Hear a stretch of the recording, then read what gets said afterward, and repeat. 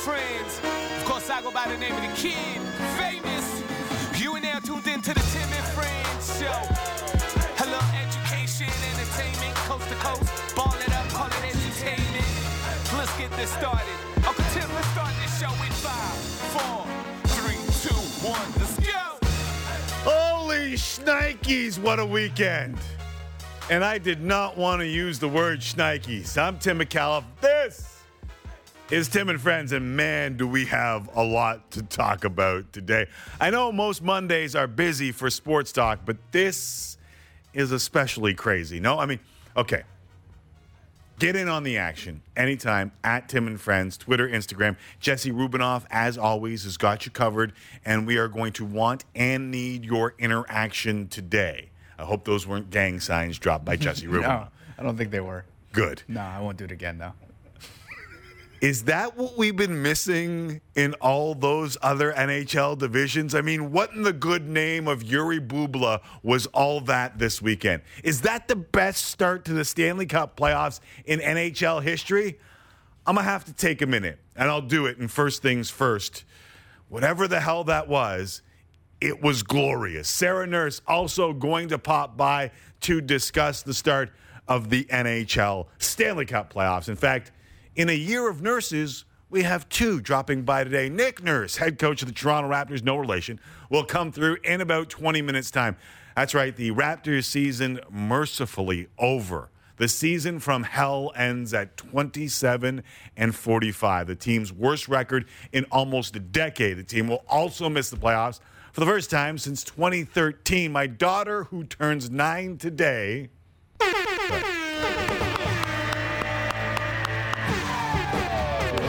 Thank you. Appreciate it. Appreciate the clap. Golf clap. These are how we do things in pandemic and lockdown. My 9-year-old daughter has basically only seen them as a good to great team. Like, that's crazy for many of us who have been around for a long time watching this club.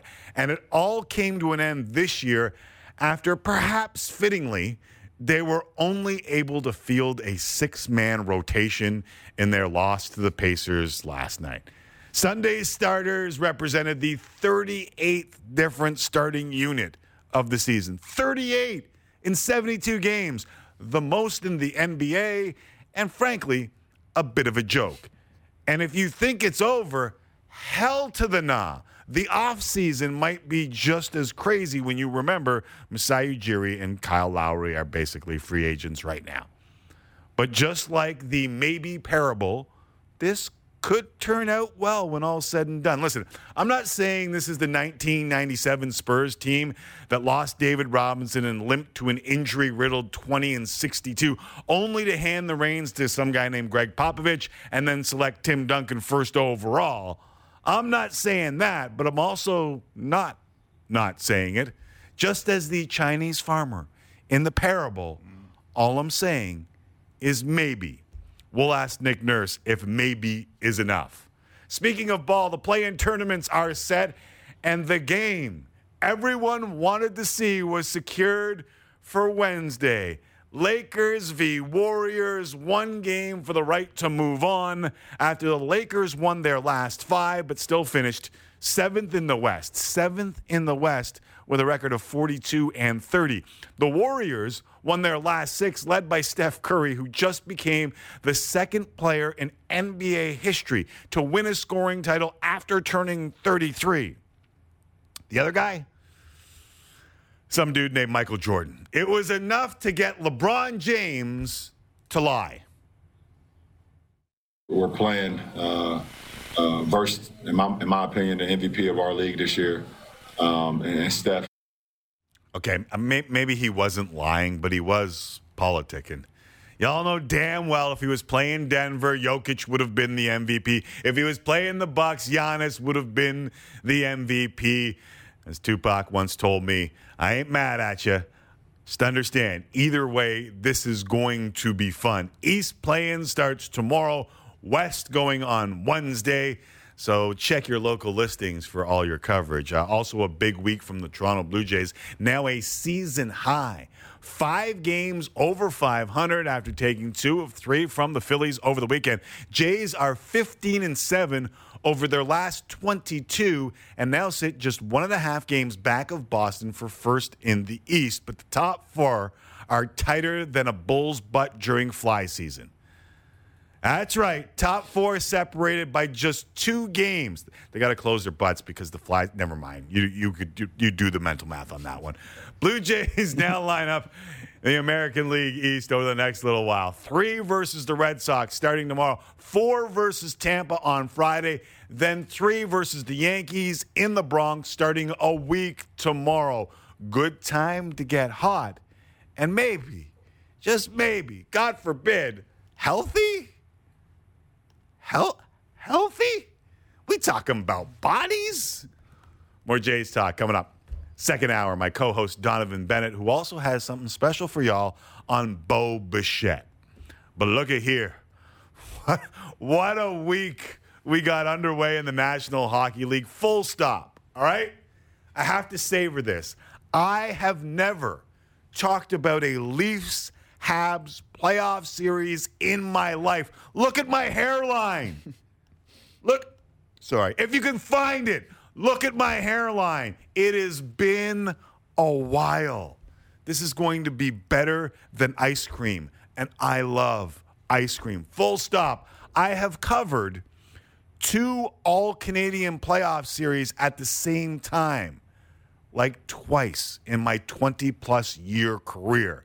Buckle the seatbelt, get the popcorn ready, whatever you want to say, and make Tim and Friends the spot to keep you up to date on all of it. Every playoff night begins right here on Tim and Friends. In fact, this week, we're going to be doing a couple of extra 1-hour shows on Sportsnet West to get you set for the Jets and Oilers on Wednesday and Friday, 7:30 Eastern, 6:30 5:30 as we move time zones, and we'll get more on that a little later on in the week. But let's get to the news of the day.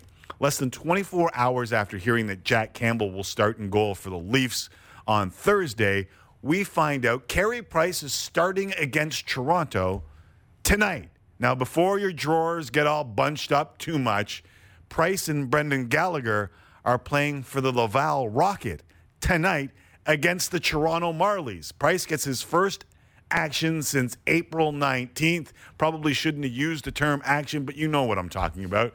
Gallagher in the lineup for the first time since April 4th. More on that in the top stories of the day at 6 Eastern, but I went a long way to get to this. First things first, cue Biggie. First things first. Holy bleep, that was fun.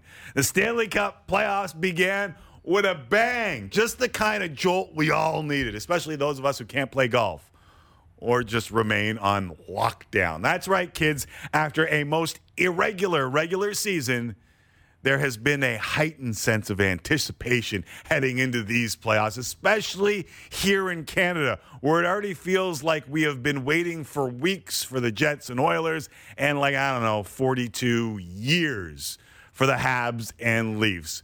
But if you were locked down and watching hockey, the opening weekend did not disappoint. Wilson up with it. Wilson left it. Oshie fires, scores! TJ Oshie with a shot that gets through, and the Capitals win Game 1 in overtime. Into the Penguin zone. 3.5 to go here in OT. Palmieri with a shot. He scores! Kyle Palmieri, his second today, and the Islanders take Game 1. A steal, Greenway goes to work for the Wild. Centers one. Erikssonek with a shot. He scores! Joel Erikssonek, he's the hero. Minnesota wins Game 1 in overtime. It's the first time in Stanley Cup playoff history that we opened the postseason with 3 straight games going to overtime. Bucci Maine might run out of gear before this puppy is all said and done. Man, it had hockey fans, feeling like the cotton candy girl at the Mariners game. Just excited. Great games, great storylines, and the fans in the stands to put it over the top. soon to be 40-year-old Craig Anderson with a nice haircut, stepping in to rescue the Caps. Kyle Palmieri matching his goal total in 17 regular season games with the Isles, with the 2, including the game winner against the Pens in Game 1. And we told you Minnie had a shot. We told you Minnie had a shot. Cam Talbot made us look good, helping steal the game for the Wild. But little did we know that was just the appetizer, the amuse-bouche, if you will, for the tasty Sunday night dinner served up by the first ever postseason Battle of Florida. Stamkos holding, feeding Hedman, late pass. They score! Kucherov! What rust? There's no rust. Here comes Huberdeau breaking in off the turnover. Huberdeau to the net. Huberdeau spins it in front. Tippett scores! What an incredible play by Jonathan Huberdeau. Tippett gets the goal, but this is all Huberdeau. There's a big hit along the sideboards. Down is Duclair. Huge hit by Bennett in the corner.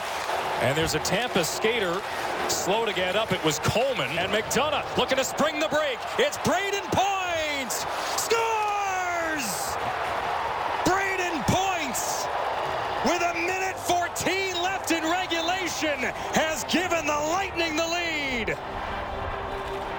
It might have been the game of the year. Braden Point ending it with just 74 seconds away from a 4th straight overtime to start the playoffs. The Sunshine Showdown was just the 4th playoff game in NHL history with 4 lead changes. There were 17 penalties, including 5 matching minors that created 4-on-4 situations that opened up the ice, and a couple of plays that we may be talking about a little later on. All of it in front of an electric crowd in Sunrise. I can't believe I'm saying this, but good on you, Florida. John Cooper said ahead of the playoffs that he expected the series to be high intensity right off of the bat because of the bad blood that already existed from all of the regular season matchups, and boy, was he right. Cooper also said he initially didn't expect to have Nikita Kucherov back until round number 2, but the Hart Trophy winner looked like he hadn't missed a beat in Game 1, scoring 2 goals in his first game in nearly 8 months. Returning like Willy Wonka, as pointed out by Nick D'Souza on Twitter.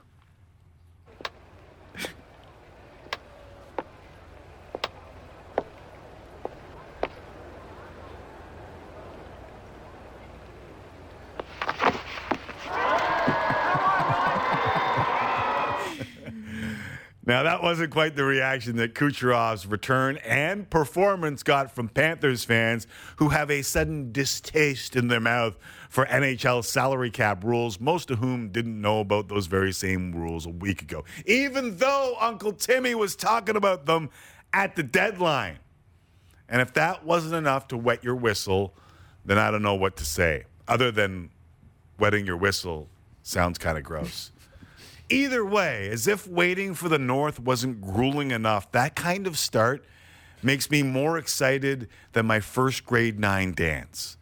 Jets, Oilers, Habs, Leafs, Wednesday, Thursday. Have you heard Habs and Leafs first playoff matchup since 1979? Just a little more patience up here in the Great White North. We are getting used to that term. Just a little more patience, like the vaccine rollout and fans in the stands. Here in Canada, we're going to have to wait a little longer. But if absence indeed makes the heart grow fonder, this could be an absolutely epic Stanley Cup playoffs on the horizon. And ironically enough, it just might be the familiarity of that regular season that a lot of us grew a little tired of that created the perfect storm to set it all off. First things first. Let's bring in Jesse Rubinoff, and the Panthers and Lightning was unreal. At times it was dangerous, rolling back and forth, maybe even over the line, but holy cow, was it entertaining. I just wouldn't want to play in it. But you know what? Screw it. Actually, I'm lying. I would love to play it in this series. Like, it was unbelievable. Electricity is the word that comes to mind for me.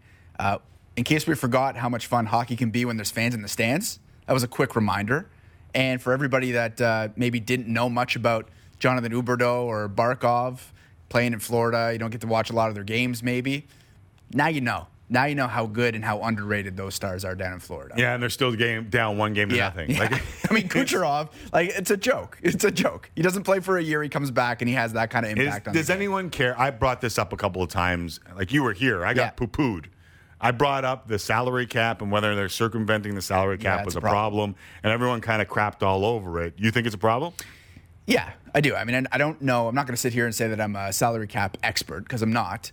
But it just seems that when you can bring back a player like that at a time like this, when he hasn't played all year long, and there are salary cap benefits to it, it seems a little dicey. It seems like a slippery slope, and maybe teams would want to exploit that moving forward. But the NHL knows that there are only a couple of teams that can do it. Yeah. And if you can, that's what I got. Good on you. All right, Department of Player Safety ruled on Sam Bennett, on Blake Coleman.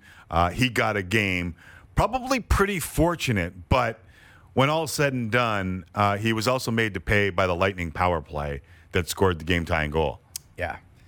I mean, there are some people who are questioning why did Sam Bennett get suspended, but Ryan McDonough didn't get suspended for Anthony Duclair hit. You could certainly make the argument. You could play him back-to-back, though Sam Bennett took a run. Exactly. I think that's the difference. That's probably the difference that the NHL Player Safety Department saw. I mean, it's a charge. This one was McDonough, and he's not moving with the same velocity towards Duclair as Bennett was towards Coleman. But here's what happens when you get one of those. Sam Bennett feels like he can take the run that he did. Totally. Right? Like, and that's the problem when you're ratcheting up the intensity in a series. We'll see if they can sustain that over 7 games, because I don't know how they can. Yeah. I mean, these are the dangerous hits. These are the dangerous hits that, they happen in hockey, but we're trying to get rid of them. The 3 feet, 5 feet away from the boards. When you get that, like when you let that much go in a game as they did, that's the fine balance that I don't know if anyone will take it. It was so much fun to watch as a viewer. All right. Still to come, Sarah Nurse on the unbelievable start to the Stanley Cup playoffs. We will look ahead to the North. The Jays keep rolling. Donovan Bennett in studio to talk Jays with us. And a special sit-down with Bo Bichette. Plus, the Raptors' difficult season is done. Blake Murphy stops by after Nick Nurse, who will pop by after the break. A 72-game grind. We'll talk to him about what's next for the Toronto Raptors on this Monday edition of Tim and Friends. And this one is long gone, folks. Vladdy Guerrero, for the first time in his career, has homered in 3 straight games. Oh, my goodness, what a stop by Marc-Andre Fleury. Right in, what a chance. Talbot got a pad down. What a save. Fleury maybe his best. The time here is stopped in the arena, but Taurasi hit that shot. 4 seconds left. Ionescu, a long 3 for the win, and she gets it! Well, keeps it alive, but right to Taco Bell. Here comes Parker. Did I just say Taco Bell? Oh, my goodness. You must be hungry, bro. I need to get some sleep. I think I've been a goat owner for a month and a half, maybe. Named him after my 2 favorite athletes, so Tiger Woods and Tom Brady.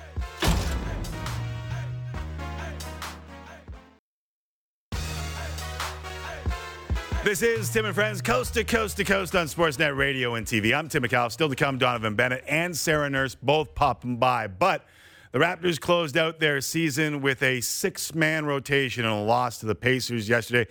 It almost seemed like a fitting end to a season that mercifully ended for a team that nearly saw it all this season, from a new home to a practice court in a hotel, Zooms, COVID, and all points in between. I've covered a lot of sports in my time at a lot of different levels, and I'm not sure I've seen anything like this one. Joining me to discuss is a guy who's seen a few things himself along the journey to the NBA, from England to basically starting his own G League team. He also happens to be the head coach of the Toronto Raptors. Nick Nurse joining me now. Nick, welcome back to Tim and Friends. Thanks for doing this. Appreciate it. No problem. How you doing today, okay? I'm doing decent. Beautiful weather in Toronto. We might be catching up to Tampa finally, at least in the weather department. Good. I've been doing these monologues every day on this new show without Sid, and I'm going to be honest, I was intimidated by trying to encapsulate what you guys just went through. Do you know how to summarize what in the hell happened over those 72 games? Tumultuous. One word. Tumultuous. No, I don't know. We just seemed like there was a hurdle after hurdle. Not even that. It was like a brick wall, and then we'd get through one, and we thought we were seeing light at the end of the tunnel, and something else would pop up, and it wasn't easy, and borderline frustration at some point, and then at some point you just kind of had to quit squeezing so hard and get to work and try to enjoy it, and get our culture back and things like that, as it's over now, I look back and say, pretty proud of the players for how they kind of played in all kinds of weird situations. It was, almost every night we were out there fighting and in the game, not too many, 4 or 5 stinkers, maybe, but you have 4 or 5 of those anyway, usually, Right. I'm a bit of maybe I was going to say coaching nerd, but I'm probably a bit of a understanding humans nerd. Like, at the end of all that, do you give a speech to the guys? Is it an ongoing conversation? Is that even something that you need to kind of be able to take a step back and get some perspective on? I don't think it was any real big speech. There was several moments throughout the year, and again, I would say to you that there were some stretches where it wasn't very enjoyable. You probably sensed that if you watched the games. It wasn't that enjoyable for me and some of the players. There was some frustration and things. But there was also a time when we kind of were all able to kind of let all that go, get back to practice a little more often. There was some connectivity. There was some enjoyment. We were having some sense of humor moments. It was okay. I really enjoyed the last 6 to 8 weeks, and I know I almost can't believe I'm saying that, considering there wasn't a lot of W's in there. But the way they played, and each guy stepping up each night, even yesterday with 6 guys. Yeah. There's always those moments where it felt like the game was going to get away from us, and then we pull it back into 8 or 9 or 10 points, and the other team was getting worried, and we just kept on doing what best we could do, Do you know what you're most proud of in this season? No, probably that, though. Just that we were able to still find some enjoyment. And, again, it wasn't like I was begging for practice or walkthroughs or attention at film. Or the guys were into it, and it was enjoyable. It was enjoyable to be around them, and it was fun to coach, and the staff was doing great, and all that stuff. That's what I'm taking away from it right now. Listen, I know that we all should understand that we live in a bubble in sports and that real-life situations of life and death and our healthcare heroes are doing more challenging work than I face every day. But within our sports world, what was the most challenging thing that we couldn't see from Toronto? Well, listen, when the COVID stretch hit us, that was really hard, man. It was a big concern. A lot of people, out and concerned really day to day just how everybody was doing, and it took a lot longer than maybe we thought to just get feeling somewhere close to normal, right? Even though the days would pass or the weeks would pass, and I think it was harder on the players than anybody envisioned, just physically to kind of be in mid-season or the shape or form you need to be in to play at this level. That certainly was it. Listen, it was upsetting just kind of in general because protocols changed the whole rhythm of practice, changed the whole rhythm of the day. And then as soon as you would kind of get in that rhythm for a couple weeks, they'd change them all and readjust it. It was just constantly hey, we're testing in the morning now. And then they'd literally the next day say, whoops, nope, we're switching back to the evening. And it was going on like that for quite a while. And it was almost this is really strange. But, everybody was just doing the best with the information they were given. It wasn't like they were trying to mess with you or anything. It was just just an ever-evolving thing that made it difficult to get the team organized and together into the practice floor the way you probably would have liked to. Frankly, I was surprised that you guys had to play as much as you did through that time. Were you? Yes. Yeah. Definitely. It seemed to me that a lot of other teams shut down for a week or 10 days, and we kind of got about 24 hours, and the next game was here, and they said, you're playing. One of the things that I'm most impressed with over the last few years is that a lot of folks come in and say that they're going to change the culture. It might be the most overused term in sports. We're changing the culture.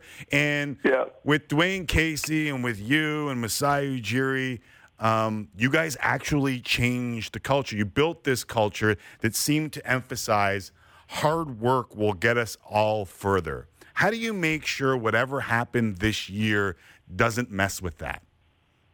Well, you know what? It almost reinforced it a little bit this year. Yeah, just because we almost weren't able to do as much hard work as we actually wanted to, and you could see the slippage in play and sometimes in execution, certainly in defensive coverages, or being able to get new guys up to speed quicker. It took a lot longer. It just wasn't the time to do it. It wasn't like we didn't have the courts here or whatever. We just couldn't get on them for a long time because of protocols and all that kind of stuff. And the heavy schedule of games took out a lot of practice days. It just seemed like it was all games and travel, game, travel. And you were so concerned about trying to rejuvenate and recuperate that you couldn't drag them to the court again and make them get to work for a long time, it seemed. And I think, kind of like I said, again, 6-8 weeks ago, there was a little bit of easing up on some of the protocols. We made a trade or two that we had a bunch of new faces that we had to acclimate quickly, so everybody kind of got on board to help these guys. And it just kind of changed, and it reinforced that this daily work and prep and focus and stuff was necessary, and I think it showed up on the court a little bit. Right. In conversation with Nick Nurse here on Tim and Friends, a lot of folks wondered if Kyle Lowry has played his final game as a Raptor, and many even projected the shrug of the shoulders of him walking off the court as some sort of, I don't know if I'm going to return. We all understand the business of it all and respect what needs to take place, but I know that that's a pretty tight-knit group in there. Do you as a coach have to acknowledge that moment with these guys? You know what? Not inside. We don't really. We just. I think that a lot of the speculation, all that stuff, is way more for you guys and the fans. I mean, we are just trying to kind of go to work and you know what you always hear me saying, I want what's best for these guys. Right. I got to keep that way high on the priority list, and most of the time we are a tight group trying to figure out how we're moving forward short-term and long-term simultaneously, right? So I don't know. I don't think any of us were sitting around saying, "Yo, man, this might be your last game." Right. We weren't. I didn't hear or sense or feel any of that. What's Kyle's legacy in your mind? Well, he's awesome. Right. I think I always say he plays harder than anybody I've ever seen. In person, up close. It's like you can. It was. There's flashes in my head all the time of him hitting a three, diving for a ball, taking a charge, hitting a three, bowling 3-3 bowl overlaying it, all in a span of about 45 seconds. And the arena's going crazy, and he just willing the whole building. With this passion, and those flurries that he can put on are they're unforgettable. They really are. And I guess that's the highest compliment I can give him, that he plays harder than anybody I've ever seen. Obviously, been great to see him rack up all what he's racked up. He's 6 All-Stars, a gold medal, an NBA title. I don't think there's much else to say. Legacy-wise, he's probably got to be the most influential Raptor there is. You get he plays his ass off from your coach, you've done well. Coach speak, that's the ultimate compliment. You're right. It is. And I try to say that about him as much as I can because he certainly does. I got you. He's not the only free agent on this team. Masai Ujiri has yet to ink a deal. I'm not going to put you in that spot with the, hey, is he going to re-sign Nick Nurse? But how important is he to the culture that you guys have been able to establish here? Like, I constantly say a bunch of other franchises have tried to get that same thing. How important is Masai to the culture that's been set? Well, he's important to me. I know that much. He's, we make a really good team, I think, and I really can have great, frank, honest conversations with him. There's like zero uncomfortable moments. We're both thinking championship level when we talk and when we look at how we're moving. You know what I mean? And I think, that's the point to me. Right? That's the way I like to think about the teams. How we going to win the title? That should be our objective. And he's got that mindset. Super competitive, great leader. And he's really, really good. Right? You look around this league, he's right at the top. Right? So I don't know.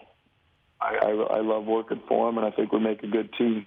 That's about all I have to say about that. About all I have to say about that. All right, Nick Nurse here on Tim and Friends. I want to get a bunch of guys in here, so I know we've only got a couple of minutes left. Much has been made about Pascal's growth. From the bubble to now, how would you assess what he's been able to do?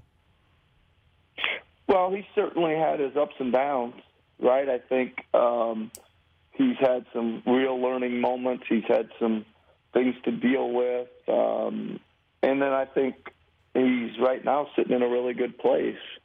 It's no secret that I had to coach him pretty hard sometimes this year. And I tell Masai and I tell Pascal this, that you don't want me to do it any differently, right? I want the best play out of you, and I'm sometimes going to have to coach you hard.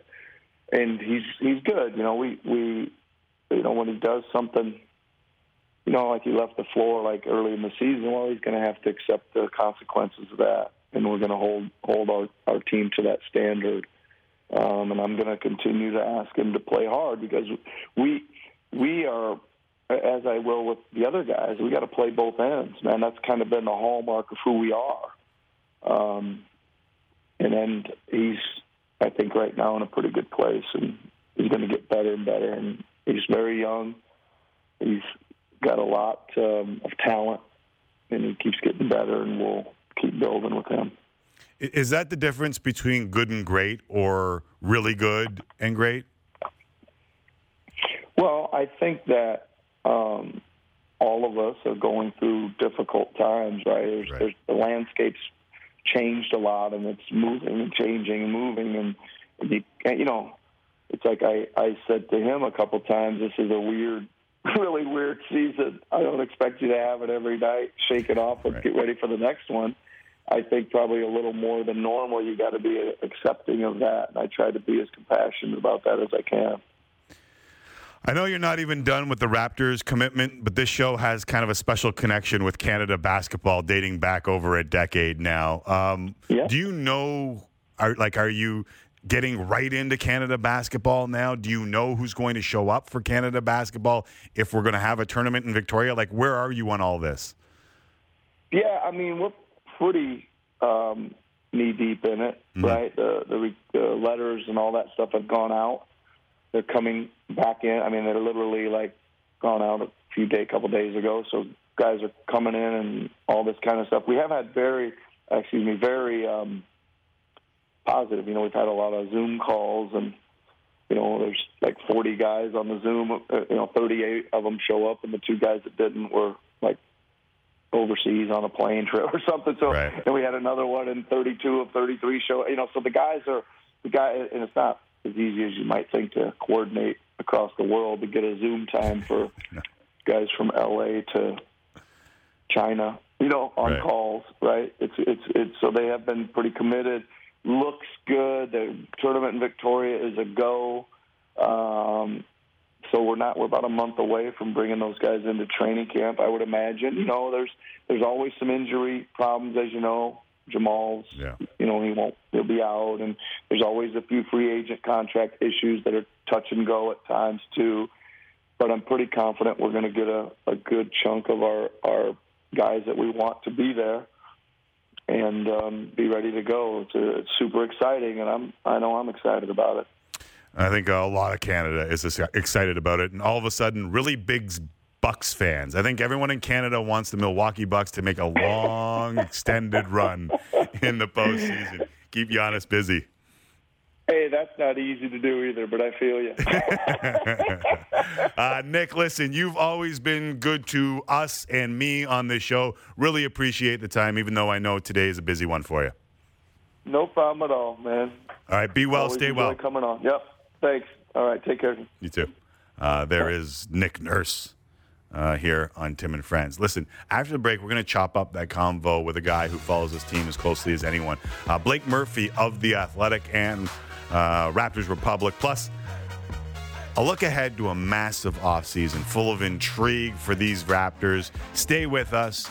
I wish I could have had a little bit more time and asked him if Andrew Wiggins was included in that group, but I guess we'll get there in due time.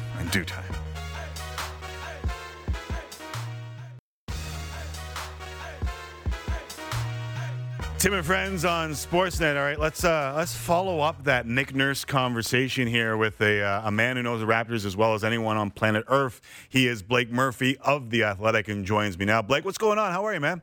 I'm doing well. How are you, Tim? I am very well. Thank you for joining us.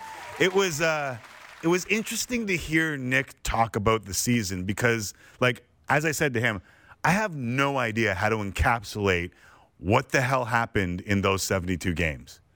No, and how do you evaluate it? How do you evaluate Nick Nurse's job? How do you evaluate how these guys look down the stretch when, Yuta Watanabe is never going to have to run an offensive unit again, but he had to here, and what do we take from that? So Nick's got his hands full for a little while here still sorting through the season, I think. Do you know how you'll look back at this? Have you thought that column through yet? Yeah, I mean, you can't not think about it, especially with, in Fred VanVleet's terms yesterday, it's felt like the last couple minutes of a blowout here for a couple weeks. So yeah. I've definitely tried to contextualize it as it goes. And I think the most interesting aspect is going to be, just how valuable was this last month or two for those developing guys like Malachi Flynn and Jalen Harris. Yeah. And, if one or two of those guys are a rotation piece, the next time this team's really good, then, hey, maybe that part of it's worth it. It's funny, when I'm talking to Nick, I know when I ask him the Masai Ujiri or Kyle Lowry question, I'm probably not going to get anything. But if I don't ask it, people on Twitter will be going, why didn't you ask about Kyle Lowry or Masai Ujiri? Do you think Kyle Lowry's played his last game in a Raptors uniform? This is, I know that people like to joke that Eric Koreen and I never disagree. And, that has a certain effect on our work at The Athletic and our podcast. But this is one we disagree on. I think Lowry's going to be back. I'm not reporting this. It's just my feel looking at the salary cap situation and the way things were handled down the stretch and what the free agent landscape looks like. I think Miami and maybe even Philadelphia are real threats in sign and trade. But, the way everything went and the way where the Raptors could go and how important Lowry could be to that, I cover the team objectively, but there's an element of me that doesn't want to see Kyle Lowry in another uniform as well, right? Yeah, I'm just leafing through Grange's column, and as we're talking about free agents, and I was going to ask you who was a bigger free agent, Masai Ujiri or Kyle Lowry, but Grange is reporting that there's growing confidence that Masai will return. Have you had that same feeling? Because to be honest with you, all this silence scares the bleep out of me.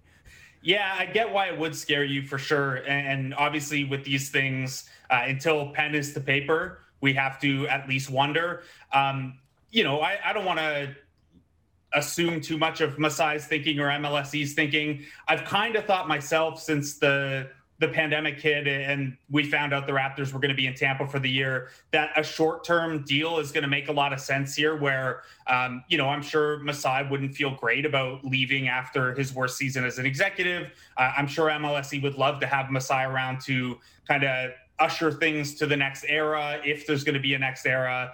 So I'm with Grange where I think a short-term thing is probably going to make some sense. Whether that's 2 years or 3 years or something with an option, I'm not sure. But I can't imagine both sides want this to be where they part.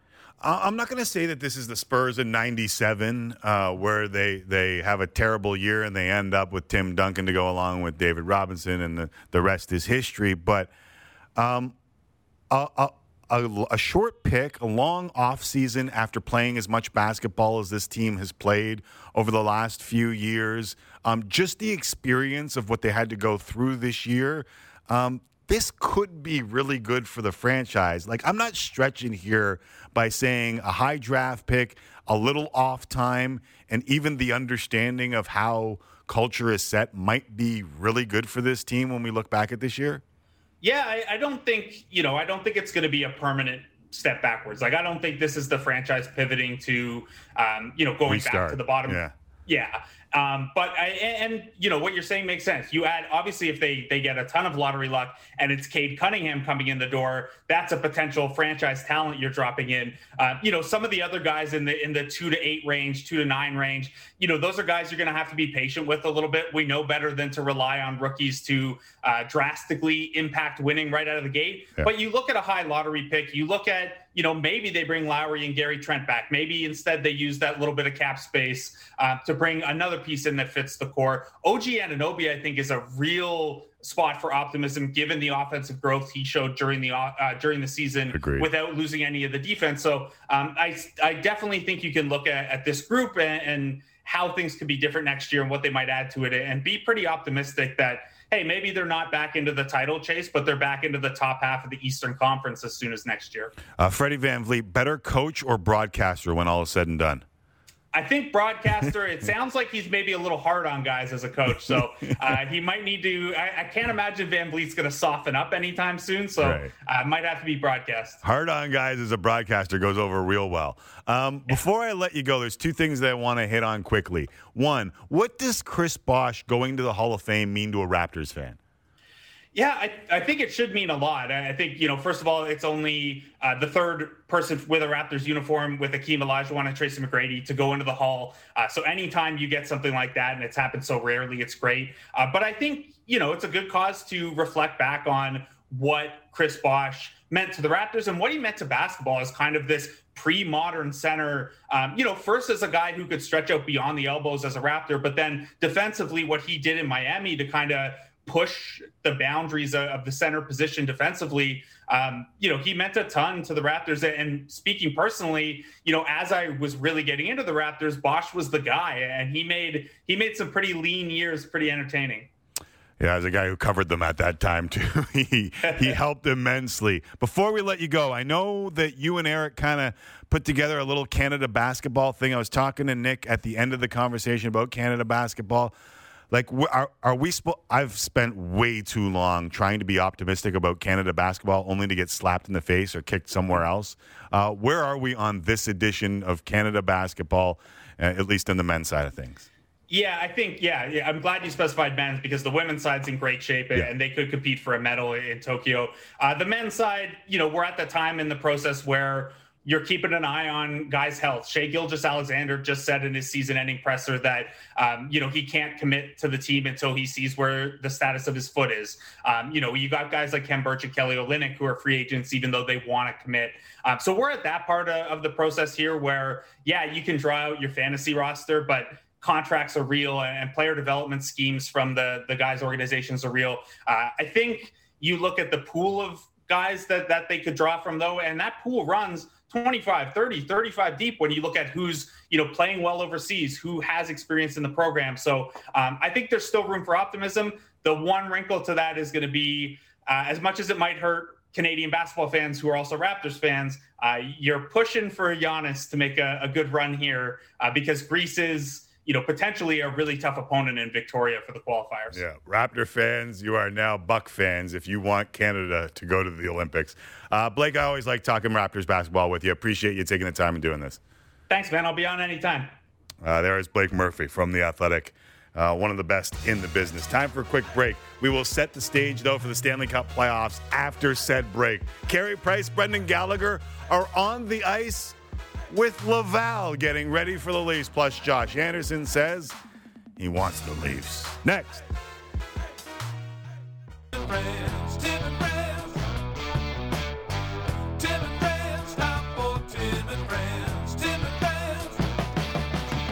And now, time for Real Sports Talk with Tim McCallum and friends of the show. Thank you very much, Sheepdogs. Back here for hour number 2 on this Monday edition of Tim and Friends. Still to come, Jonathan Bennett in studio, or so we think. He hasn't shown up yet. We'll talk some Jays, and he sits down with Bo Bichette to talk about MLB The Show, one of my favorite video games on planet Earth. God's honest truth. Plus, Sarah Nurse in about 30 minutes as we discuss the amazing start to the Stanley Cup playoffs and the 3 games on the ice tonight. The Capitals and Bruins went to overtime to kick things up. It was a theme, but they started it all Saturday night, and it set the tone as all 4 games this weekend were 1-goal games, 3 of them going to OT. Craig Anderson came on in relief for the Caps in Game 1 after Vitek Vanacek was hurt. Although Peter Laviolette wouldn't confirm it, all signs seem to point to Anderson starting for the Caps tonight. Here's Bruce Cassidy on what he wants to see from his team tonight. Hopefully we start on our toes a little more. And that doesn't mean just, driving guys through the end boards. It just means winning races, winning those 50-50 pucks that allows you to get going, getting inside to get the rebound chance that's sitting there. Those are some of the things I talk about on the toes and urgency. And it has to translate on us having the puck more and putting more pressure on them. And again, I thought we had pockets of that in our game, but we need more of it for 60 minutes. Well, that'll be an interesting way to see it break down tonight. As mentioned, 3 games in the Stanley Cup playoffs tonight. Bruins Caps available to all viewers. You can find it on Sportsnet Ontario, West and Pacific. Canes and Preds available to all viewers. That's on Sportsnet East. Now, all viewers, because we're not talking blackouts. You know what I'm saying? And later, it's the Blues and Avs Game 1. See that on Sportsnet 1. And a reminder, all games throughout the playoffs are available on Sportsnet now. Ask your boy Rowan SN Potts. Carey Price and Brendan Gallagher will play for the Laval Rocket in their AHL season finale tonight, fittingly against Toronto. It's just the Marlies this time around. Both players took part with their Laval teammates in the morning skate today wearing Rocket jerseys. Price scheduled to play half the game. He hasn't played since April 19th after suffering a concussion, while Gallagher has been out for 6 weeks with a fractured thumb. Both expected to be in the lineup against the Leafs in game number 1.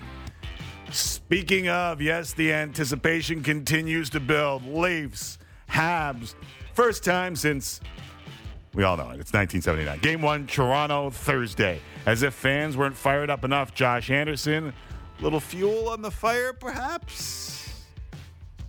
I don't think there's anyone really who would rather play more. So, and then take it one day at a time, one game at a time, and let the best team win. I love it. I absolutely love it. So I'm just looking forward to starting game 1. It's going to be a war out there. He's the new quote Montreal, without a doubt. Jets-Oilers game 1, Wednesday, 9 Eastern. We'll have a special edition of Tim and Friends beginning at 7:30 Eastern, 5:30 Mountain on Sportsnet West to tee it up before handing it over to Hockey Central. Got it good since you understood. Oilers, of course, dominated the Jets during the season series, winning 7 of 9 games, while Connor McDavid had just 22 points in those 9 games. McDavid, a potential future GOAT. How about this? Mark Scheifele actually has 2 goats. What? Yes, and he brought his pair of new pet goats to the rink on the weekend. Scheifele spoke about said goats earlier today. Goats. I think I've been a goat owner for A month and a half, maybe.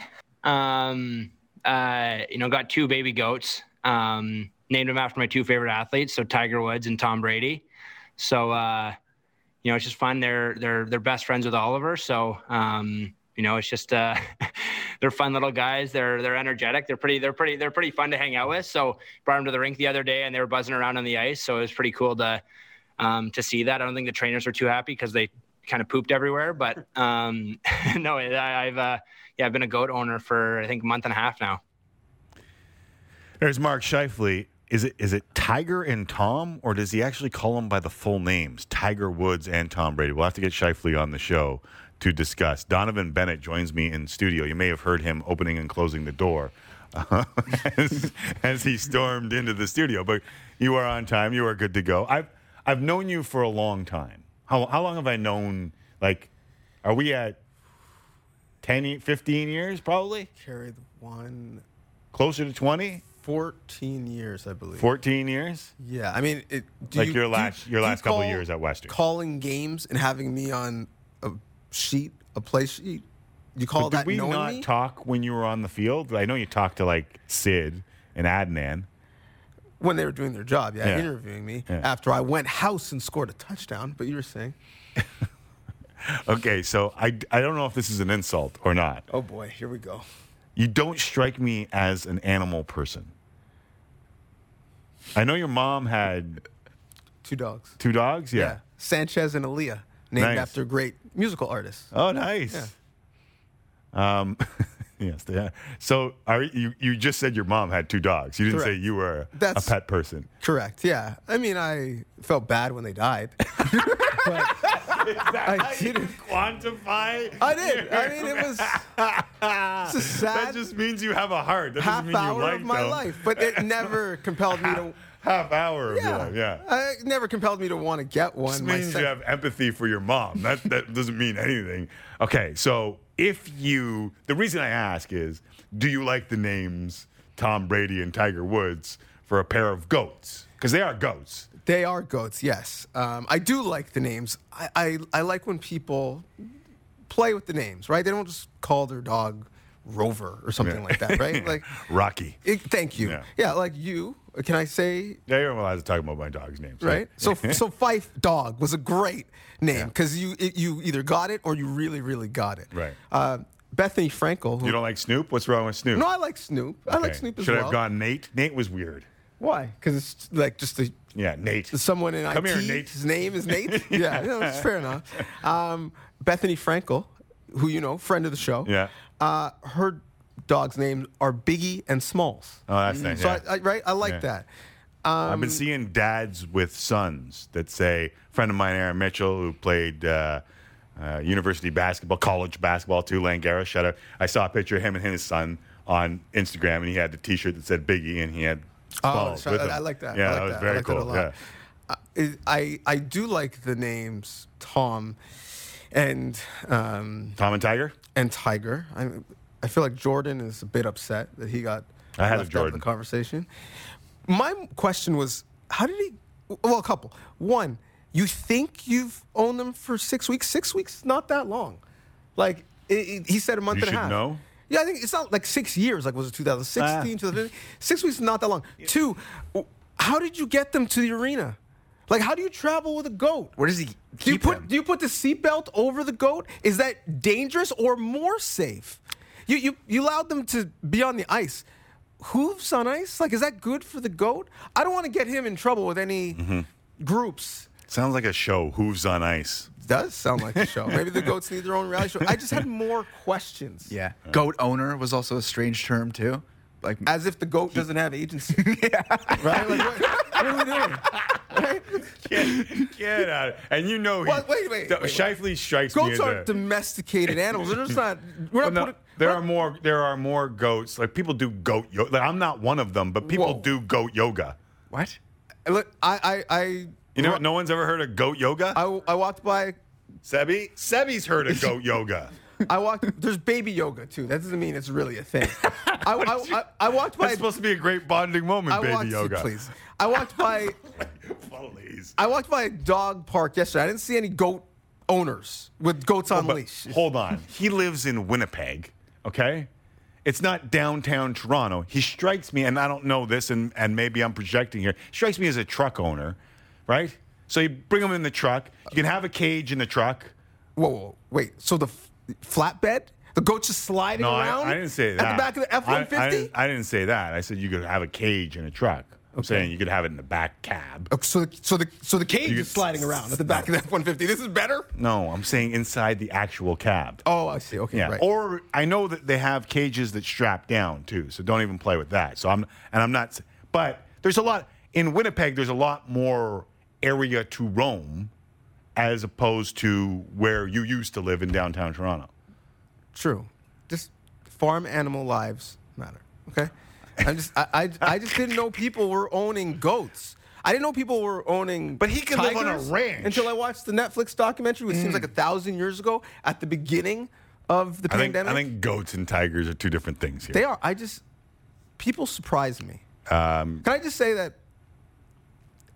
I don't know any people who own a goat? That's not something that anyone in my circle is off to do. Mm-hmm. Like a dog is as far as we're going with owning animals. Yeah, but I don't think... Being the caretaker. I don't even want to say owning. Being the caretaker of an animal. You and I were both born and raised in Toronto. Correct. And we've done little to leave the area. However, went to university and things of the ilk. However, if you live on like a ranch or you live outside of a city, I don't think goat is a crazy pet. True, but if you live on a ranch, I don't think you're... Or even one to put the goat in the back of the car and bring it to the arena. The goat's got goat stuff. Like we don't even know what an acre means, but there's a lot of places in Canada where an acre is easy. True. Yeah. I mean, you don't got 2 land transfers. Yeah, you get yourself an acre. All right. So Jesse Rubinoff just raised a finger as if he wanted to get, and you don't have to do that. You just speak up. Investigative journalism. Trace wrote in and said Mark Scheifele has a farm 55 on Instagram. So I'm going to do some. So the farm digging. has its own IG. Mm-hmm. Which would explain a lot because you're not going to keep a goat in a 700-foot square foot condo. That's obviously not what Scheifele has anyway. That's what I spent the last 3 minutes attempting to explain. Yeah. There's probably more to this story than you and I growing up in Toronto and wondering where the hell he's going to keep that thing. I learn something new every day. All right. What are you working on these days? Ooh, what am I not working on these days? Like, do you want to talk about the piece that's about to air or just in general? Well... how about a quick synopsis of what we're about to see, because we're going to do it after the break. Ooh, a little tease, if you will. If you will. Well, access to baseball players in the pandemic when you're in a different country is tough. But the homie Bo Bichette was willing to sit down a little bit to talk about his love, something that gets him through the pandemic, gaming, playing video games. MLB The Show is his game of choice. He played it with his dad as a kid. Now... he's a grown-ass man. So he's in the game hoping kids play with him. So we talked about the game, and maybe if you learn about pitches and such by playing the game. God's honest truth, my son loves baseball. He and I, oftentimes, will go toe-to-toe in MLB The Show. Really? Yeah. And what's the record? He gets mad when I beat him. Is that an occurrence that happens a lot? It's about half the time, and frankly, I thoroughly enjoy it. Time for a break. When we come back, another series win for the Jays, and then I got a feeling I got a challenge when I get home tonight. Off day before welcoming the first place Red Sox. Big week for the Jays. We'll discuss the surge and the feature we talked about. Bo Bichette sits down with Donovan Bennett next on Tim and Friends. Showed how little I know about goats is what just happened.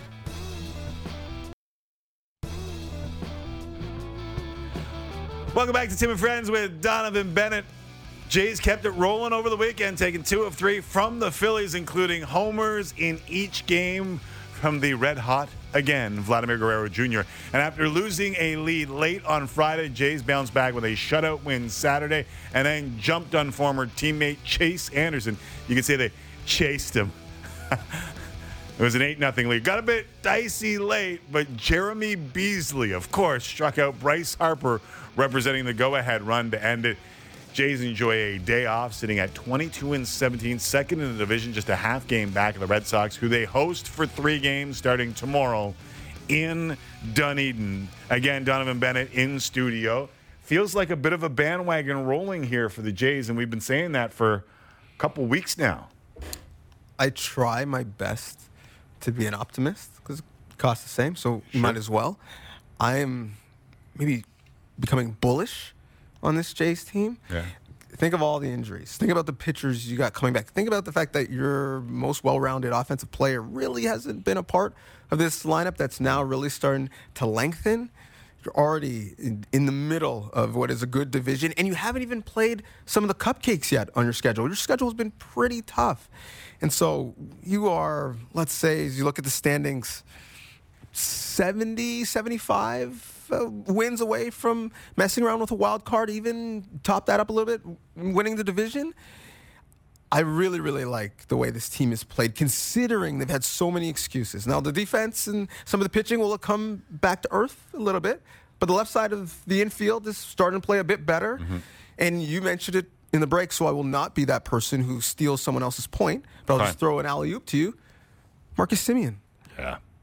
A lot of people early on were like, okay, he's hit a couple home runs, but top of the lineup, he's not doing it. And lo and behold, over the last little while, he has been quietly. And listen, I get when you lose a little bit of the shine because Vladdy's smashing home runs and Teoscar had a bit of a game of Bo Bichette. But every game, Semien has been really good for the last little while. And I think that left side of the infield sometimes can be helped by the other side of the infield. And that combination now, we're hearing those little stories, you know, they play video games together, they hang out together, they were coupled together in some of the pre-season workouts to make sure that they establish that chemistry. And you're seeing it with Bichette and Semien in that middle of the infield where there was angst. And I mean angst to start the season. Everyone's kind of settled down. No question. And you talked about helping the left side. How about helping the first baseman, who's playing better defense this year, no question, in Vladdy? And remember, Marcus is playing second base, right? So that's an adjustment for him that has been certainly fine. And I talked to Bo about their relationship on and off the field, and basically just watching him work, how much you can learn from him. So when he was signed, I was like, oh, that's a nice little stopgap. Maybe he bounces back, you get some value. You've got some other middle infielders coming, so it's something for the short term. If I got an alert on my Sportsnet app that told me they extended him, now, mind you, it's a super small sample, but I would have no problems because he has been much better than advertised. Yeah, without a doubt. There are 4 players in Major League Baseball, 9 home runs, 7 stolen bases. 2 of them, Bo Bichette, Marcus Semien. One more before we get to your Bo Bichette feature, and that is just Vladimir Guerrero Jr. Like, he is, right now, whatever you want to call this sample size at the start of the year, one of the best players in baseball. Facts. And if Ohtani was not one of the best fielders and pitchers in baseball, we would be having, and it's a long season, so who knows, but we would be starting to have a legitimate MVP conversation around Vladdy. And given some of the conversations we had around him this spring, last season, and the skepticism we had around the off-season workouts this off-season, that is a plus. Because I love Bo. I love Cavan. Some of the guys, both pitching or in the field coming, are really exciting. The ceiling of this club is built around those broad shoulders. Right now, those are the WAR leaders in Major League Baseball, and he is top 4. If you go to Vegas and you see who the favorites are to win the MVP, it's Ohtani, it's Trout. Number 3, Vladimir Guerrero Jr. Bichette has been really good, too. And I know that there was a lot of talk about his defense early on, but there was also a lot of talk between you and he, which is what we got for the folks. Yeah, and there was a lot of talk from me before the break setting this piece up. So if you missed that, shame on you. Tune in earlier. I'm not going to waste our time doing it again. I will say this. If you stay up late at night thinking about what is Bo Bichette's strategy when gaming, what has he learned from some of his teammates, and what are the expectations for this club and himself? Well, you're about to learn all those things. Goodbye, home run. Second home run of the game right there. He is locked in at the plate.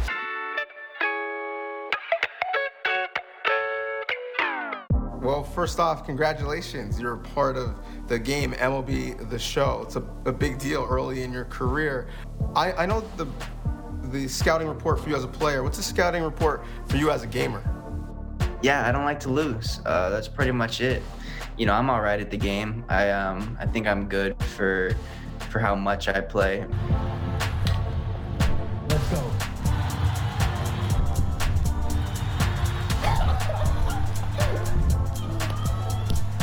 You said you don't like to lose. 21-8 was the record in the Players League. What was that like competing against some of your fellow big leaguers? Yeah, it was really fun. I think I didn't realize that I was decent at the game before I did that, and having that adrenaline and competition in a time where we were missing it and in a weird time of the world, is definitely needed for, I think, all of us.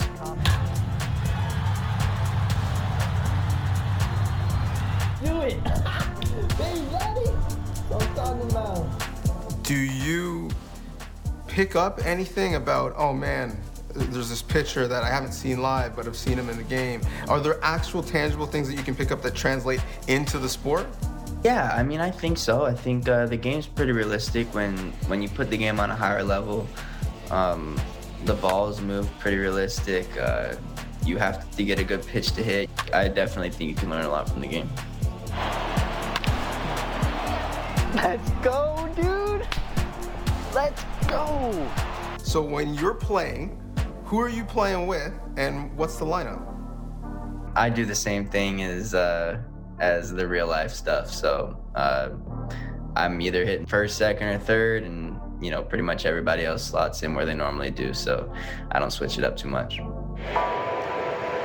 Breaking ball high in the air. Get out of here! God! A walk-off home run for Bo Bichette. Have a day, Bo. What has this real season been like for you guys? Displaced away from, the home fans in Toronto and trying to still compete at a high level?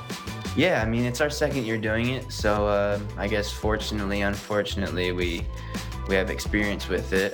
So I think we're handling it much better this year than we did last year. And so hopefully if we get to come back to Toronto, that would be very exciting for all of us. I'm sure the fans too. We can't wait for that. But as of now, we're just focused on, dealing with what we're dealt with and playing as hard as we can every day. Who's the one guy that you've been around, see how they work every day, that you really learned something and realized, like, okay, that guy's a bit different? For me, I've spent so much time around Marcus Semien. Ground ball. Bichette has to wait on the big second hop. Second for one, back to first. Double play. Oh, what a nice double play. Good turn to second by Semien. Really just learning from watching him, just the focus, the intensity, and his work pushed me to get better. And I think we have a good duo there, and we bounce off each other well. So, I've been impressed with how he goes about the game, and his attitude every single day is great. Blue Jays have an all-star type of player and a leader on this team in Bo Bichette. What's success for you this season? We know you're having mad success as a gamer, but for this team, for you to walk away from this season feeling successful, what does that look like? Obviously we have high goals for ourselves as a team. We want to win. We want to win everything. But, I think we'll be disappointed if we don't. But at the same time, as long as we get better and we play hard every single day, I think, that's something that we can build on and be better next year. You grew up playing this game, right? Seeing your dad in games like this. Now that kids are running and trying to play the game with you, what does that mean to you? It's awesome. Like you said, I remember being a kid, turning on the PlayStation and going to find, the team that I wanted to play with, the players that I love playing with. So if there's any kids out there looking to play with me, excited to play with me, that's definitely a cool feeling and something I don't take for granted. Yeah, well, hopefully kids are playing with you for a while and watching you in October this year. Thank you for this, man. All right, man. Thank you for having me. Someone wrote in about my games with my son and said, like, if you beat me, I would throw at you on MLB The Show. And don't kid yourself. My 10-year-old does that all the time. Like if I hit, he's brushing you back. No, if I hit a home run, the next 3 pitches are in one of my dude's backs, and I just tell him, "You keep putting my guys on base. That just means a 3-run home run." Well, that is the point. Your video game characters can't feel that. Like they're not hurting. Yeah. The next time they come up, they don't have a stinger in their left arm because of it. That's very funny. But I love that your son is enforcing the unwritten rules of baseball. Yeah, code. He does not like when I take him deep. What are the games that you look forward to playing with your son? And if you add more to the equation? Ooh, wow. I'm not being like a mom and adding more to the equation. That's a tough one because I was the kid who's like, oh, when you're an adult, you stop playing video games, so I'm just going to get ahead of the curve and be mature and stop playing. Then I was the generation where you kept playing video games as an adult. So I don't necessarily know. So you don't game at all anymore? No, I didn't. There's no console in my home. I did for a little bit. Like FIFA, I always just kind of wanted to have FIFA around, but I would never play it. And then when my son, who was my firstborn, came along, he really liked playing sports games and I was like, I'm in. And then I had to test all of them, so I had to try Fortnite before I let him play Fortnite. You know what I mean? And now I might be hooked on Fortnite a little bit, or whatever. I would say, things that transfer, right? So look, some racing, whether it's Mario Kart or now F1, because everyone overnight is an F1 fan, evidently. Yeah. Jesse's one of them. That's me, yeah. One of them, yeah. Monaco this weekend. Oh, of course. Right, of course. Just saying. Maybe something like that. It'd be tough. But the thing I do have in common with Bo, even though I'm not a gamer, is so when he wasn't playing with his dad, the guy he would love to play with and really team was Griffey. And I think no matter the generation, we can all remember being like, okay, we got to play with Griffey. Sweet swing, although Bo himself has a pretty sweet swing. That transfers in the game. I was sad I didn't see his earrings in the game, but maybe next year. Greg writes in and says, had a buddy who had a goat trained like a dog. It loved cat rides. P.S. We don't all live in Toronto. LOL. #pet goats. Haley writes in and says, local farm posted this photo today. This is how they move their kids. And truck with boxes and goats in the boxes in the back of the truck. Not flatbed, just a cab. Although if I say cab, does that denote flatbed? I thought it was the inside. The cab was the inside of a truck. Drive slow, homie. Like, you get into a little fender bender. Yeah, you don't think they're cute at all? You didn't think they were cute, those goats? The goats? Yeah. Like Shifley's goats or those goats in the back, like nothing for cute? them. Yeah, like no. Cute? That's not a term I would have used. But again, maybe it's the West Indian blood where animals, no matter what they are outside of the house. Like they don't really come in the house. I'm not a good barometer because I see dogs licking people's faces and I'm like, oh, no, thank you. I see people with dogs sleeping in their bed. I'm like, that's your bed, not the dog's bed. So I'm not really you're not a good barometer on any of this. I could tell that you weren't that dude from back in the day, and it was confirmed when you said you grieved your mom's dogs for about 30 minutes. About a sitcom. About a sitcom, and then we Married with Children? I do. I love the fact that dogs are loyal. I just don't need one. Don't need one. That's it. The return on investment on that expense for me. Yeah, wait till the kids grow up a little bit, Sonny. Wait till the kids grow up. Is that what goldfish are for? Keep the cost low. That's the worst. I'm a dog person, so I don't, The goldfish is the worst, homie, because then you just flush it down the toilet, and that's a bad lesson to teach any kid. People replace them all the time. You walk into a room and the thing's upside down. Don't make that mistake. Thank you for coming by, though. Thank you for bringing Donovan. I'm getting ready for the dog lover hate that I'm about to get online. I just want to. You have a dog. Yeah.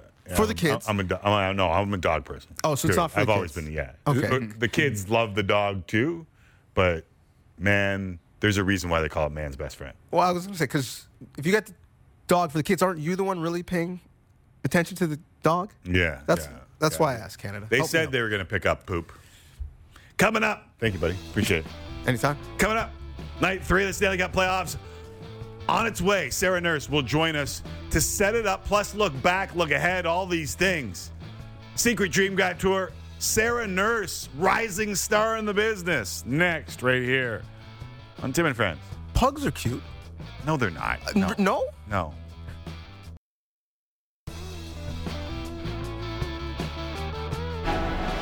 Opening night of the Stanley Cup playoffs. It doesn't get any better than this. Lockout. Ovechkin just demolished David Krejci. Welcome to the Stanley Cup playoffs. Quick shot scores. Jake DeBrusk. Vanacek is extremely slow getting up. He might have pulled his groin. For Craig Anderson, this is a big opportunity. Pasternak throws it towards the net. Loose. Scores. Ritchie got his stick on it in front. We're going to overtime. Wilson left it. Oshie fires, scores! TJ Oshie with a shot that gets through, and the Capitals win game 1 in overtime.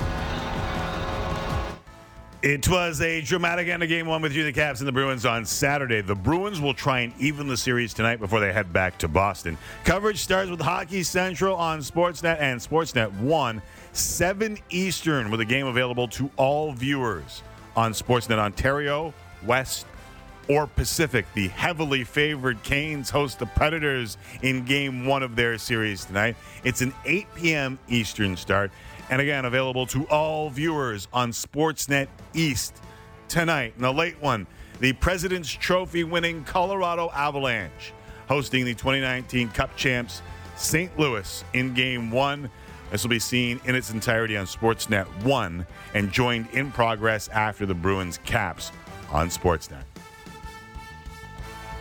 The NHL playoffs began with a fury, and so did my next guest's career. One day I was asking her if broadcasting was in her future. Next day, she's getting more run than me on the NHL on Sportsnet.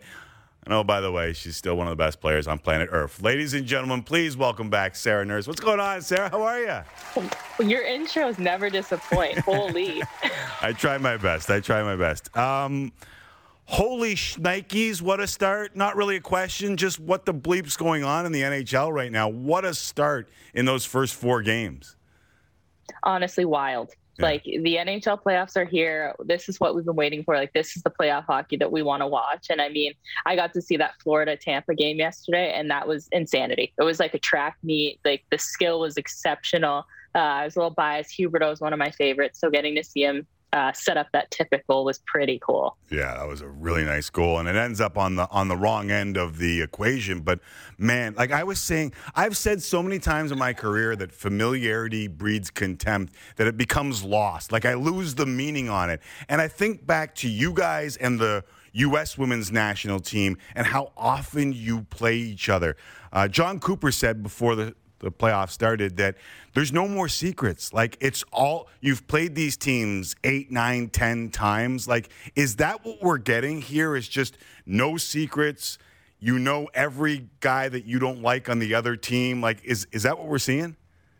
Definitely. Yeah. I know with us and the Canadian and U.S. women's national team, like leading up to the Olympic Games, we play each other 7, 8 times a year. And so these guys being in these regional divisions, it's been the same thing. And so you just develop this crazy hatred for each other. You know exactly what other teams are going to do. There aren't any surprises. And by the time playoff time comes around, it's just pure competitive drive. And it's just passion. Like we saw that with these games that started off the weekend. And I can't wait to see the North Division kickoff. How important is it when we just saw Sam Bennett, who ended up getting the game for his hit from behind, and he may have cost the Panthers that game 1 with his penalty, leads to a power play goal, ties the game, and the Lightning end up getting the winner. How important in spots like this where you know emotion is so high to keep your head?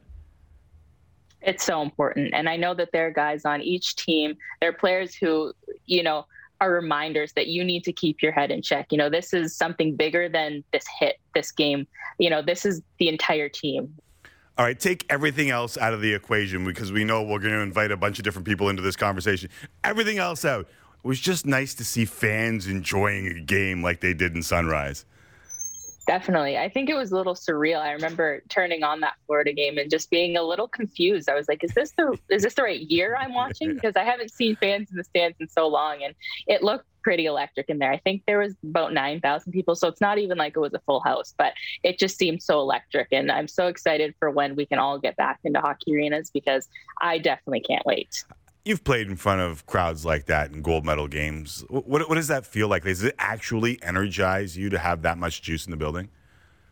It does. And I think it's very situational, because there does come a time where no matter how many people are in the stands, you are so focused and zoned in on that game. But, when you need momentum, when you're looking for a swing, the crowd can definitely bring it to you. We played in Edmonton leading up to the Olympics, and I just remember how packed that place was and how loud it was.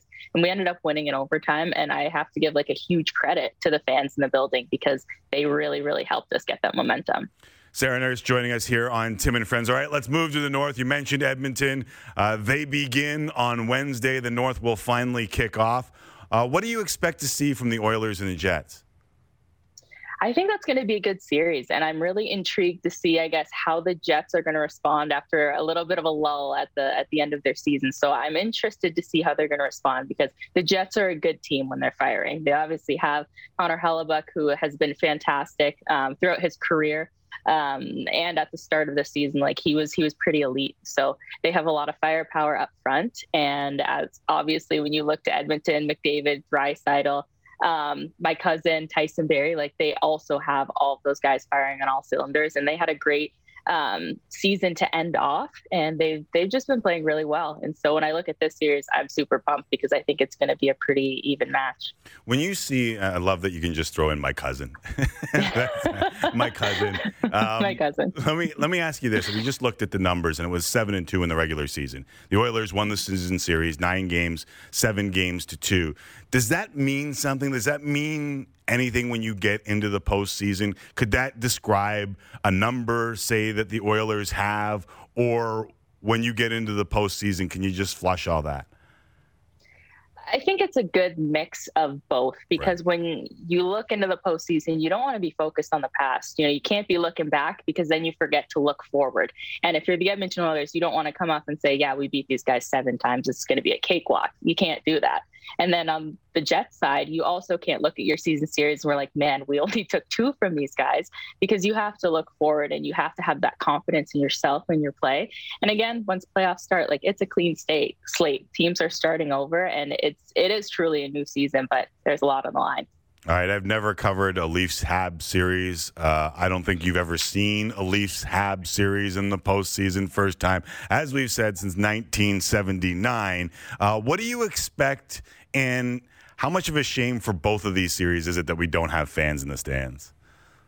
Oh, that's an absolute understatement, Tim. It is beyond a shame that there aren't fans in the building, because I think of the Bell Center, I think of Scotiabank Arena just absolutely rocking, because not only are there teams in the playoffs, but they're playing each other. It's probably the biggest rivalry in the National Hockey League, and I think this series, again, is going to be so awesome. I actually just saw the Canadiens lines at practice, and I was like, man, there's a lot of firepower on that team, and so this isn't going to be an easy series for either team. I think that it should be pretty physical. I'm hoping to see a lot of goals.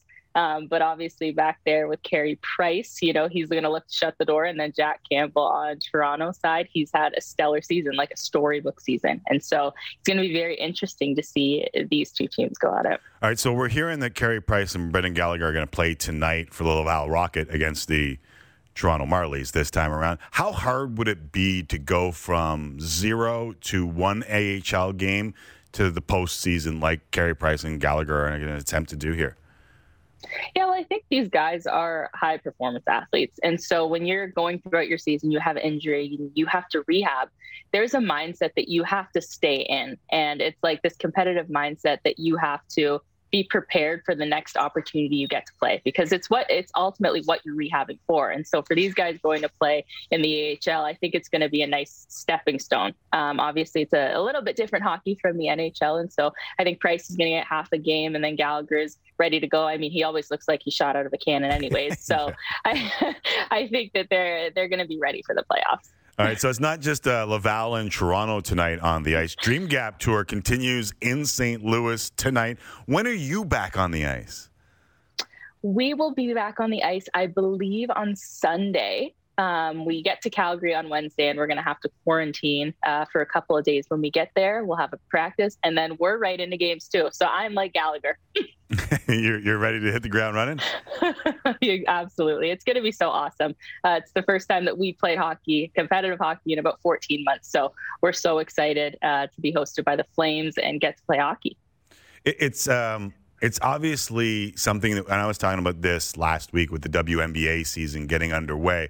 When the pandemic hit, I thought that, women's sports may have been hit harder than men's sports, given the momentum that we had moving into the pandemic. Do you feel like you're starting to ratchet that momentum back up, and whenever we get a world championship announcement, that's kind of the next step?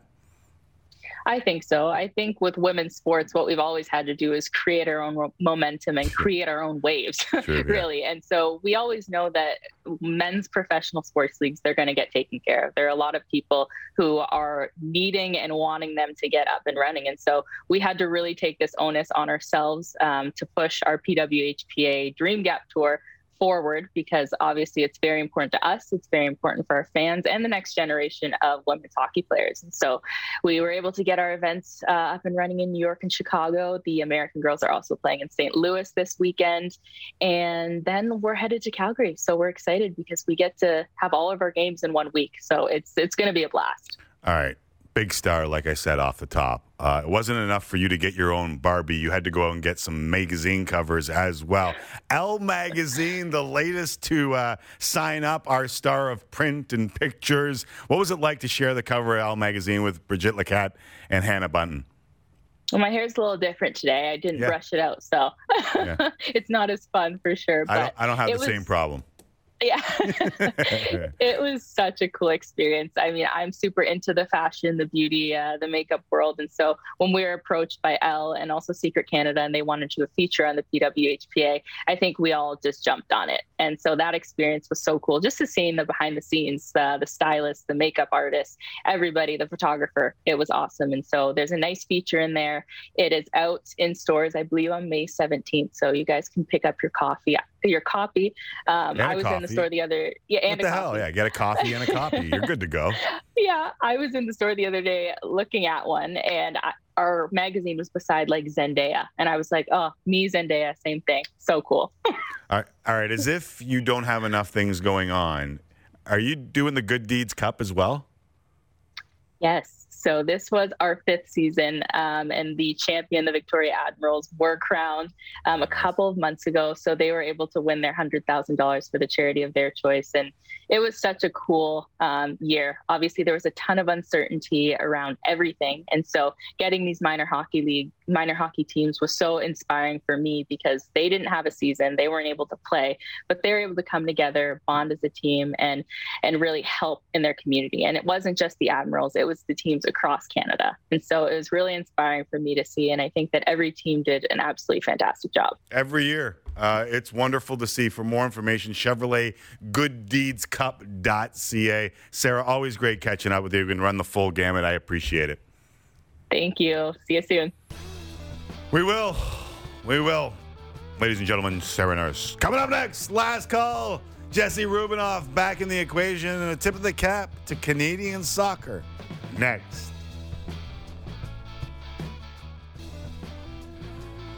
Welcome back. Our Monday tip of the cap goes to Canadian soccer players who had an amazing weekend. First, Jessie Fleming. Chelsea in the Women's Champions League final on Sunday. Unfortunately, Fleming did not get off the bench. Her Chelsea side loses 4-0 to Barcelona. Maybe take her off the bench. Now, a better fate for Atiba Hutchinson and Kyle Larin, who clinched the Turkish League title with Besiktas. In England, Theo Corbianu made his Premier League debut for Wolves. He's already been capped by the Canadian national team. He celebrated his 19th birthday by scoring 2 goals for the academy today, while Daniel Jebison, who was born in Oakville, scored just 7 minutes into his first Premier League start with Sheffield United. He hasn't been capped for Canada, played for England at the youth level, but he spent a lot of time in Canada, and it's not done. Next weekend, the Canadian soccer train could keep rolling as Jonathan David and Lille can secure the Ligue 1 title with a win. The Jebison story is interesting. He's the youngest player in Premier League history to score in his first start. It's crazy. And his father, quite the basketball player at Brandon. We might be able to convince him maybe that England isn't the path to the future. But we'll see about that as Canada continues to try and kind of put an imprint on international football as we welcome back Jesse Rubinoff to the equation. Seems like Canada's getting there, slowly but surely. I'm legit players all over the world right now. And I know Atiba's probably one of the more underrated athletes in Canadian history. And, he was, for a while, the lone guy at a big club. And now you look around, and it's just one after another, after another, after another. Davies has really propelled that, I think, too. So we just did a tip of the cap to Canadian soccer and didn't mention Alphonso Davies. There you go. That's how far we've come. There you go. Last call. Former Olympic teammates Hayley Wickenheiser and Danielle Goyette are now both working for the Toronto Maple Leafs. Wickenheiser, who joined the organization in 2018, has been promoted to Senior Director of Player Development. Wait a second. While Goyette... Keep going. I won't stop you. I'll stop you after. Has been hired as Director of Player Development for both the Leafs and Marlies. Do you think we'll see a woman behind the bench in the NHL anytime soon? Yes. What else did you want to say? The answer is yes. The answer is yes. Yeah. We're seeing him in every other sport. There will be an assistant coach who gets behind the bench as a woman, and then we'll have a head coach eventually. I don't know when that time comes, but I could see the assistant coach happening very soon. Didn't Hayley Wickenheiser just get her MD? Didn't she just become officially a doctor after being the best player on planet Earth for a good amount of time? That's confirmed. And now, I'm not what can't this woman do? Yeah. That's ridiculous. In a very short amount of time, she's making things happen. It's almost like the Laurent Duvernay-Tardif story for me. It makes me feel lazy every time. And I consider myself to be a pretty hard worker. Yeah, you're not lazy. And compared to them, it's ridiculous what they're able to do. So shout out Hayley Wickenheiser and becoming a medical doctor, which to me is just wild. I won't hit the button.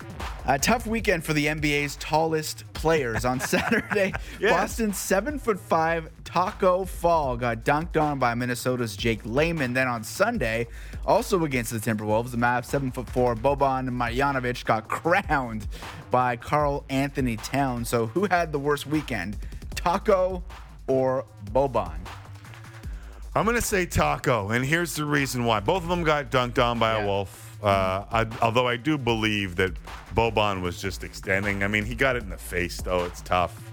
I feel bad. Taco was contesting, but it wasn't just because he got dunked on that Taco had the worst weekend. Mike Breen, who's going into the Hall of Fame, went into the Hall of Fame. Went into the Hall of Fame and then did this. Went into the Hall of Fame. And then we all make mistakes, kids. We all make mistakes. Noel keeps it alive, but right to Taco Bell. Here comes Parker. Did I just say Taco Bell? Oh, my goodness. You must be hungry, bro. You must be hungry, Gets bro. into the Hall of Fame and then just falls off the wagon. How often in university did you do Taco Bell at an ungodly hour? No. Not very often. No? Sebi, you laughed knowingly? No, not even you. No. I did all the time. I'm not ashamed of it. I'm okay with it. It is well known that Adam Sandler is a big basketball fan, and this weekend videos of the comedian playing in a pickup game in Long Island went viral. If you could play pickup with any comedian, Timmy, who would you choose? Look at those baggy shorts. Those are amazing. He lives the life, though. Let me just say this. I wish I was Adam, just making movies to make people laugh, putting his friends in those movies. The correct answer to this is, 1, Russell Peters, because I like the guy. I think he's very funny. And 2, it's Dave Chappelle. Why? It's Dave Chappelle. Yeah. Just want to be around him. Dave Chappelle. Make you laugh. Game. Blouses. Charlie Murphy is the right answer.